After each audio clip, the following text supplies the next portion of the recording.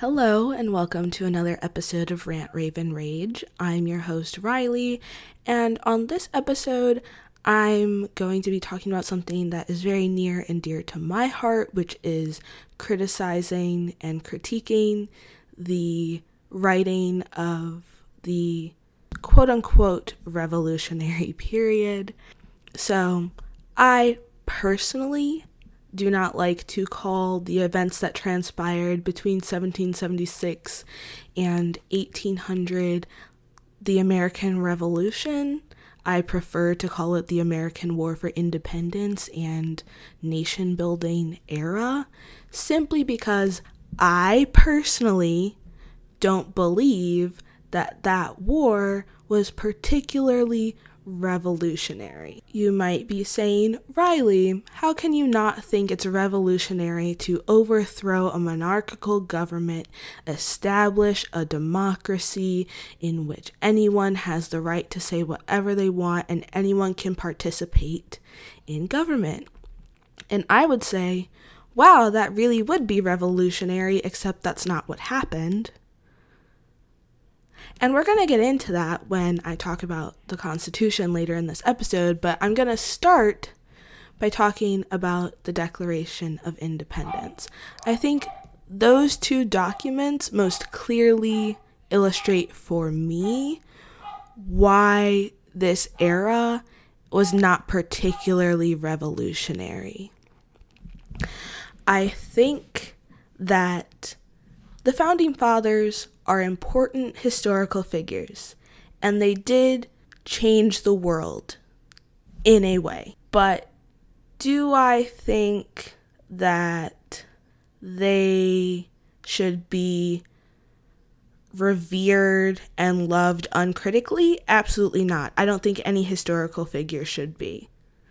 Because by nature, historical figures are people prone to all of the problems people have, the biases, the bigotry, all of it.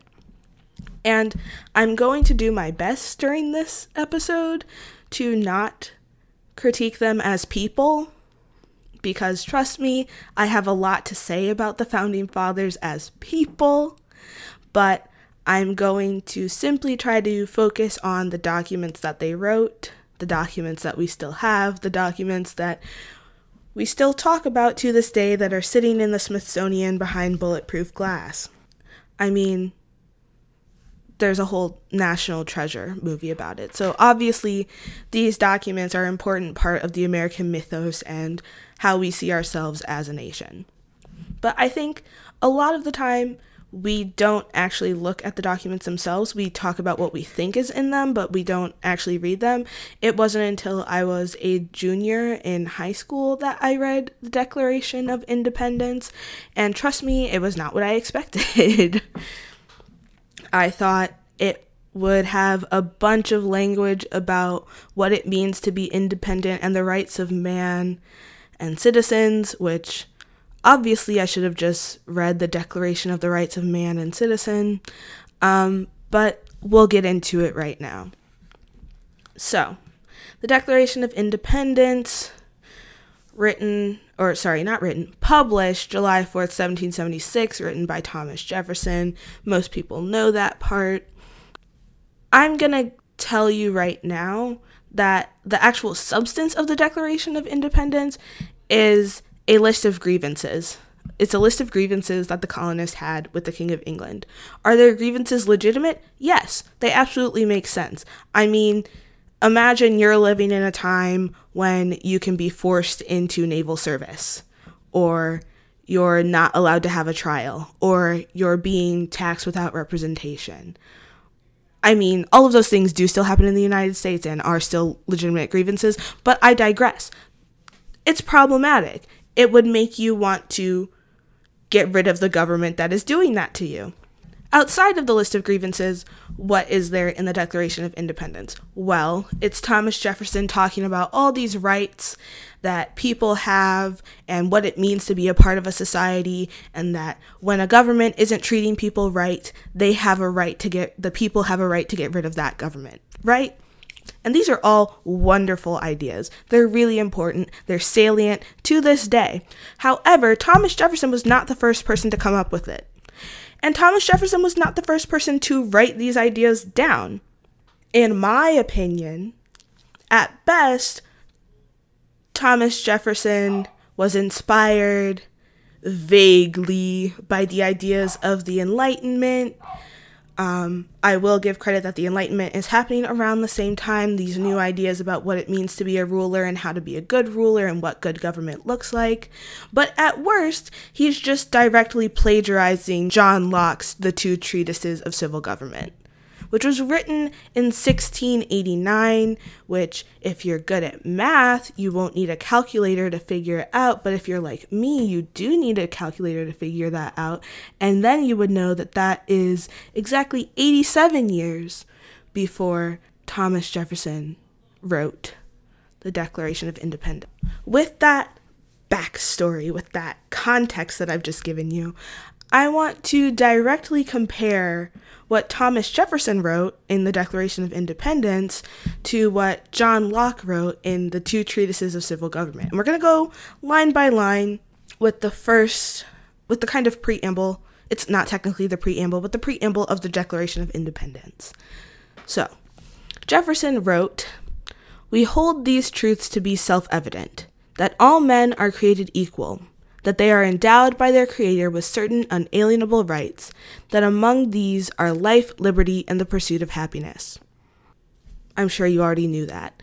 So, John Locke wrote, "There being nothing more evident than that creatures of the same species and rank, promiscuously born to all the same advantages of nature, and the use of the same faculties should also be equal amongst another without subordination or subjection." So that's the first part of what Thomas Jefferson wrote.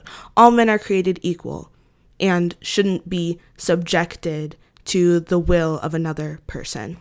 John Locke goes on to write, "The state of nature has a law of nature to govern it, which obliges everyone, and reason, which is that law, teaches all mankind who will but consult it, that being all equal and independent, no one ought to harm another in his life, health, liberty, or possessions, for men being all the workmanship of one omnipotent, infinitely wise Maker."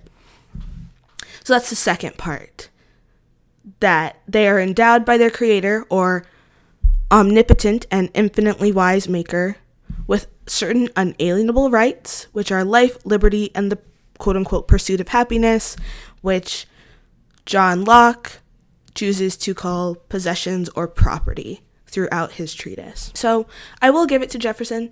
He definitely took John Locke's ideas and distilled them into a structure that was much more snappy and much easier to understand. And I will credit him for that, but I think you can agree just as well as I can that those don't sound like completely original ideas. But we'll continue. Maybe that's just a one-off. It's not. So, Jefferson writes that to secure these rights, governments are instituted among men, deriving their just powers from the consent of the governed. Locke writes, "Men being, as has been said, by nature, all free, equal, and independent, no one can be put out of this estate and subjected to the political power of another without his consent. The only way whereby anyone divests himself of his natural liberty and puts on the bonds of civil society is by agreeing with other men to join and unite into a community for their comfortable, safe, and peaceable living one amongst another, in a secure enjoyment of their properties and a greater security against any that are not of it." So, Locke is saying the same thing that Jefferson is saying. He's saying that the only power that government has is because the people who the government is governing agree that the government is allowed to govern them. That was a lot of me saying govern. I'm sorry. But Jefferson did put it in a very succinct way. The right to govern comes from the consent of the governed. Now, last line we're going to look at. Jefferson wrote that whenever any form of government becomes destructive of these ends, it is the right of the people to alter or to abolish it, and to institute new government, laying its foundation on such principles and organizing its powers in such form as to them shall seem most likely to affect their safety and happiness.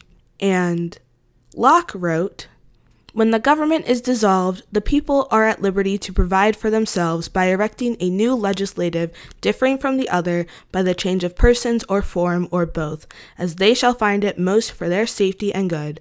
For the society can never by the fault of another lose the native and original right it has to preserve itself." I will leave it up to you whether you believe that Thomas Jefferson straight up stole Locke's ideas for the Declaration of Independence, or whether he was just greatly inspired by Locke's ideas for the Declaration of Independence. But I think we can agree that in the 87 years between when Locke wrote his treatise and when Jefferson wrote his Declaration of Independence, that Locke's ideas would have made it over the Atlantic Ocean to American thinkers. I think we can all agree about that. I definitely want to look at some of the complaints that the colonists had at the time of the writing of the Declaration of Independence, because really the Declaration of Independence was kind of a letter to the world saying, we're being mistreated by the King of England, we're being mistreated in these specific ways, and that's why we want to leave. So it was kind of giving the rest of the world a heads up as to why they wanted to leave the British Empire. So here are some that I think are especially salient even today. He, whenever they refer to he, they are talking about the King of England. He has obstructed the administration of justice by refusing his assent to laws for establishing judiciary powers. He has kept among us in times of peace standing armies without the consent of our legislatures. He has affected to render the military independent of and superior to the civil power. He has combined with others to subject us to a jurisdiction foreign to our Constitution and unacknowledged by our laws, giving his assent to their acts of pretended legislation, such as for imposing taxes on us without our consent, for depriving us in many cases of the benefits of trial by jury."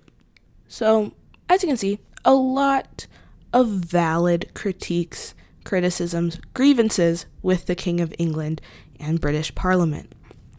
I don't want to pretend that it's not. That being said, with those grievances, those issues that the Founding Fathers had with the king at the time, it makes sense when you read the Constitution what's included and what's not. So I want to take this time in between when I'm talking about the Declaration of Independence and the Constitution to give my thoughts on what exactly the Founding Fathers created when they wrote the Constitution. I'm not going to talk about the Articles of Confederation because it's not really relevant today. I mean, it's relevant in a historical context, but it's like not the laws we live under, unlike the Constitution. But fundamentally, the United States is not a democracy. It's a republic, which is designed to take direct power away from the majority of the citizenry. Is a republic more efficient in some ways than direct democracy? Yes, it would not be very efficient if every time a new law was proposed, every single person in the United States would have to go and vote on it, yes or no. That wouldn't make sense. And so representative government does make more sense in that case.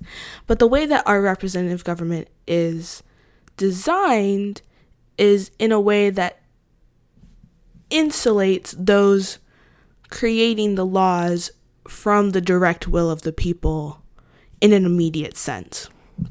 Especially when you look at the creation of the Senate and how the Senate was initially supposed to be filled, which we're going to talk about as we go through the Constitution.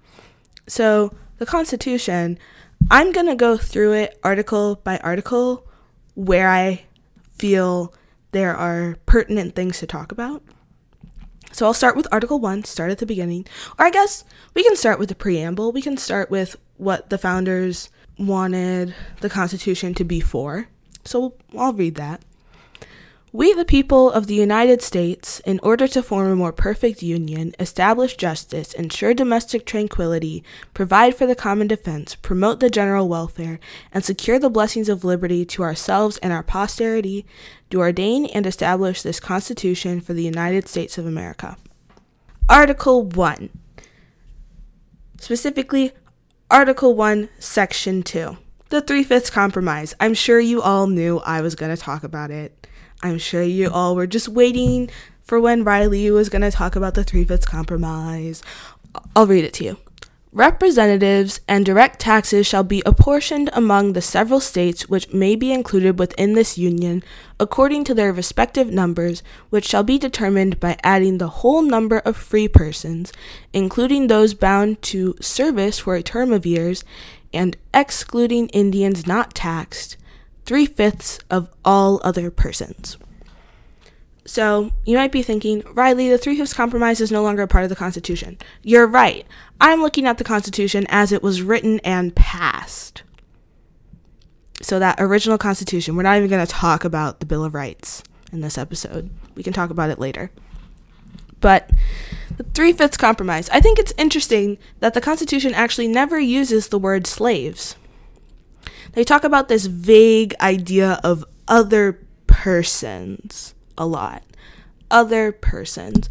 And I think a problem with the Three-Fifths Compromise, besides counting people as less than a full human, is something that is still around today, which is using people for the means of counting a population, but then not allowing them their rights as a citizen to vote.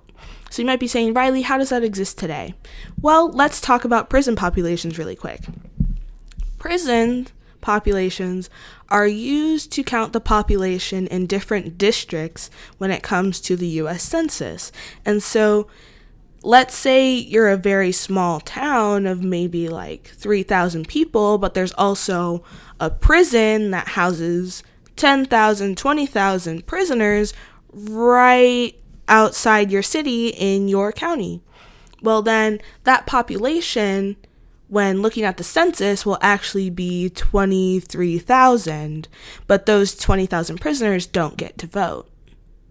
You might be saying, well, why should prisoners get to vote? Well, let's think about the vested interest that a government would have in taking away the right to vote of people who it finds opposed to it. And it's not like prisoners automatically get their right to vote back after they serve their time.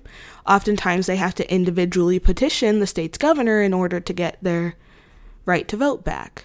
But that's a whole different conversation. I just want you to think about how things that are written in the Constitution affect how our government runs today in ways you might not think about. All right, so that's Article 1, Section 2. Let's go to Section 3 of Article 1. The Senate of the United States shall be composed of 2 senators from each state, chosen by the legislature thereof. Now, you might be used to voting for your senator. That was not always the case. Originally, when the Constitution was written, the people didn't get to choose their senators. They would vote for their state legislature, and then the state legislature would come up with some form of voting for the senator. Which is interesting when you think about all the powers that the Senate has. The Senate has the power to approve treaties with other nations. The Senate has the power to approve judges and justices, confirm judges and justices in the U.S. federal court system. I just think it's interesting is all. We're now going to look at one more part of Article 1. The migration or importation of such persons as any of the states now existing shall think proper to admit shall not be prohibited by the Congress prior to the year 1808, but a tax or duty may be imposed on such importation not exceeding $10 for each person. Now you might be thinking, Riley, what are they talking about? They're talking about slaves. They're talking about the Atlantic slave trade specifically. So in the Constitution, it says that Congress cannot prohibit the importation of slaves until the year 1808. But they can put a tax of $10 per slave imported. That's super fun. Let's move on to Article 2. Each state shall appoint in such manner as the legislature thereof may direct a number of electors equal to the number of senators and representatives to which the state may be entitled in the Congress. So this is the Electoral College. I'm going to say it. I think we should abolish the Electoral College. Personally, that's my opinion.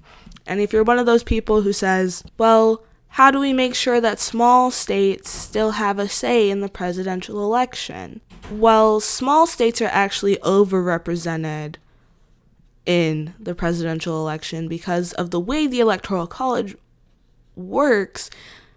Each vote by a person in a small state is actually worth more than one vote. And you might think, oh, it's a fluke. Usually the Electoral College and the popular vote line up.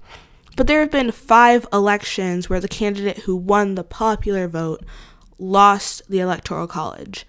And those elections were the 1824 election, where John Quincy Adams won, the 1876 election where Rutherford B. Hayes won, the 1888 election where Benjamin Harrison won, the 2000 election where George W. Bush won, and the 2016 election where Donald Trump won. You might say, that's a fluke. Actually, no, that is a function. That is the reason that the Electoral College exists. The electors are supposed to know better for the country than the citizens are. And so the electors have the right to vote in whatever way they please. They don't have to, unless the state that they are from comes up with a law that says that they have to vote for a certain person. They're free to vote however they want. And that's a function of the Electoral College. The Electoral College exists to, quote unquote, protect the citizenry from themselves. That's the whole point. Article 4.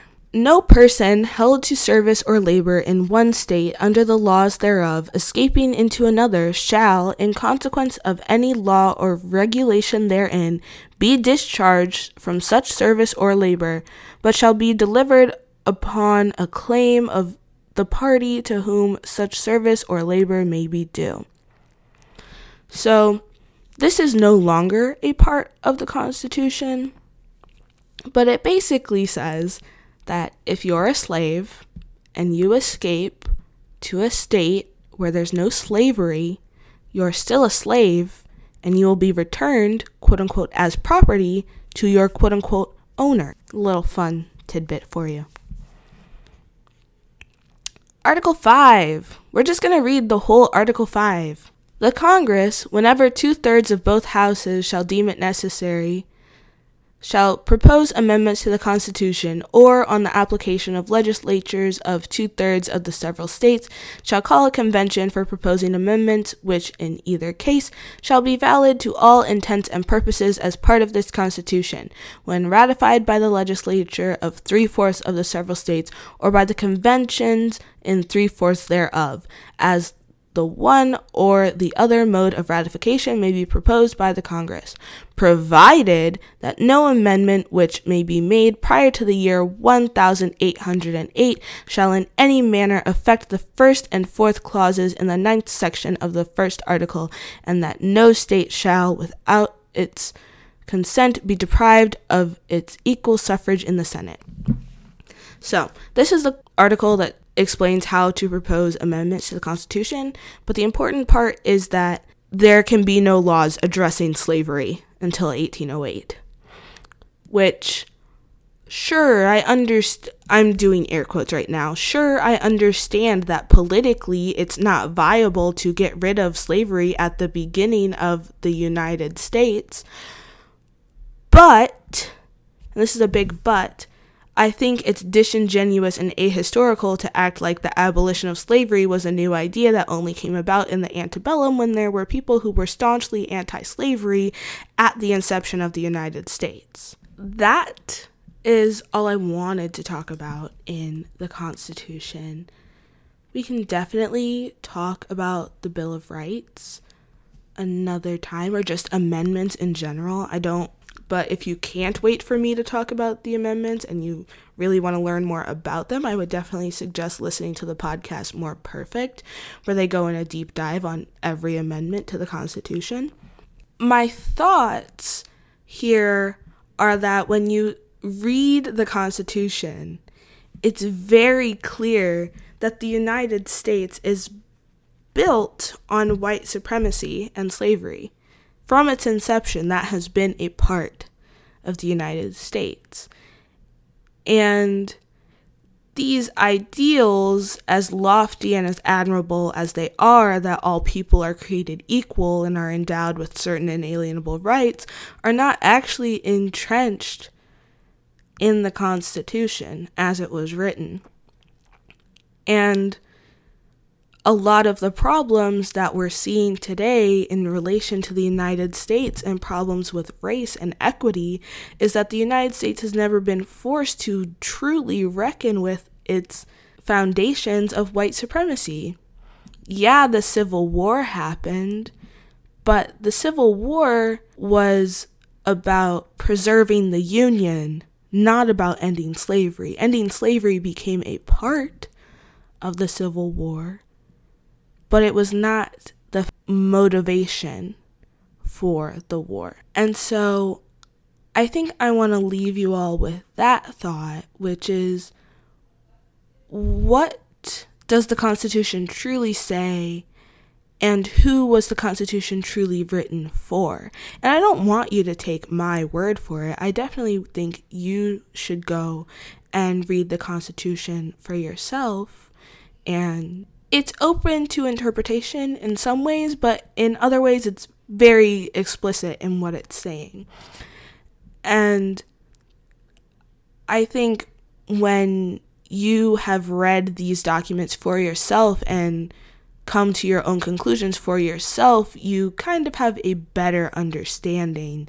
You have a better understanding of your own individual relationship to the United States, I guess.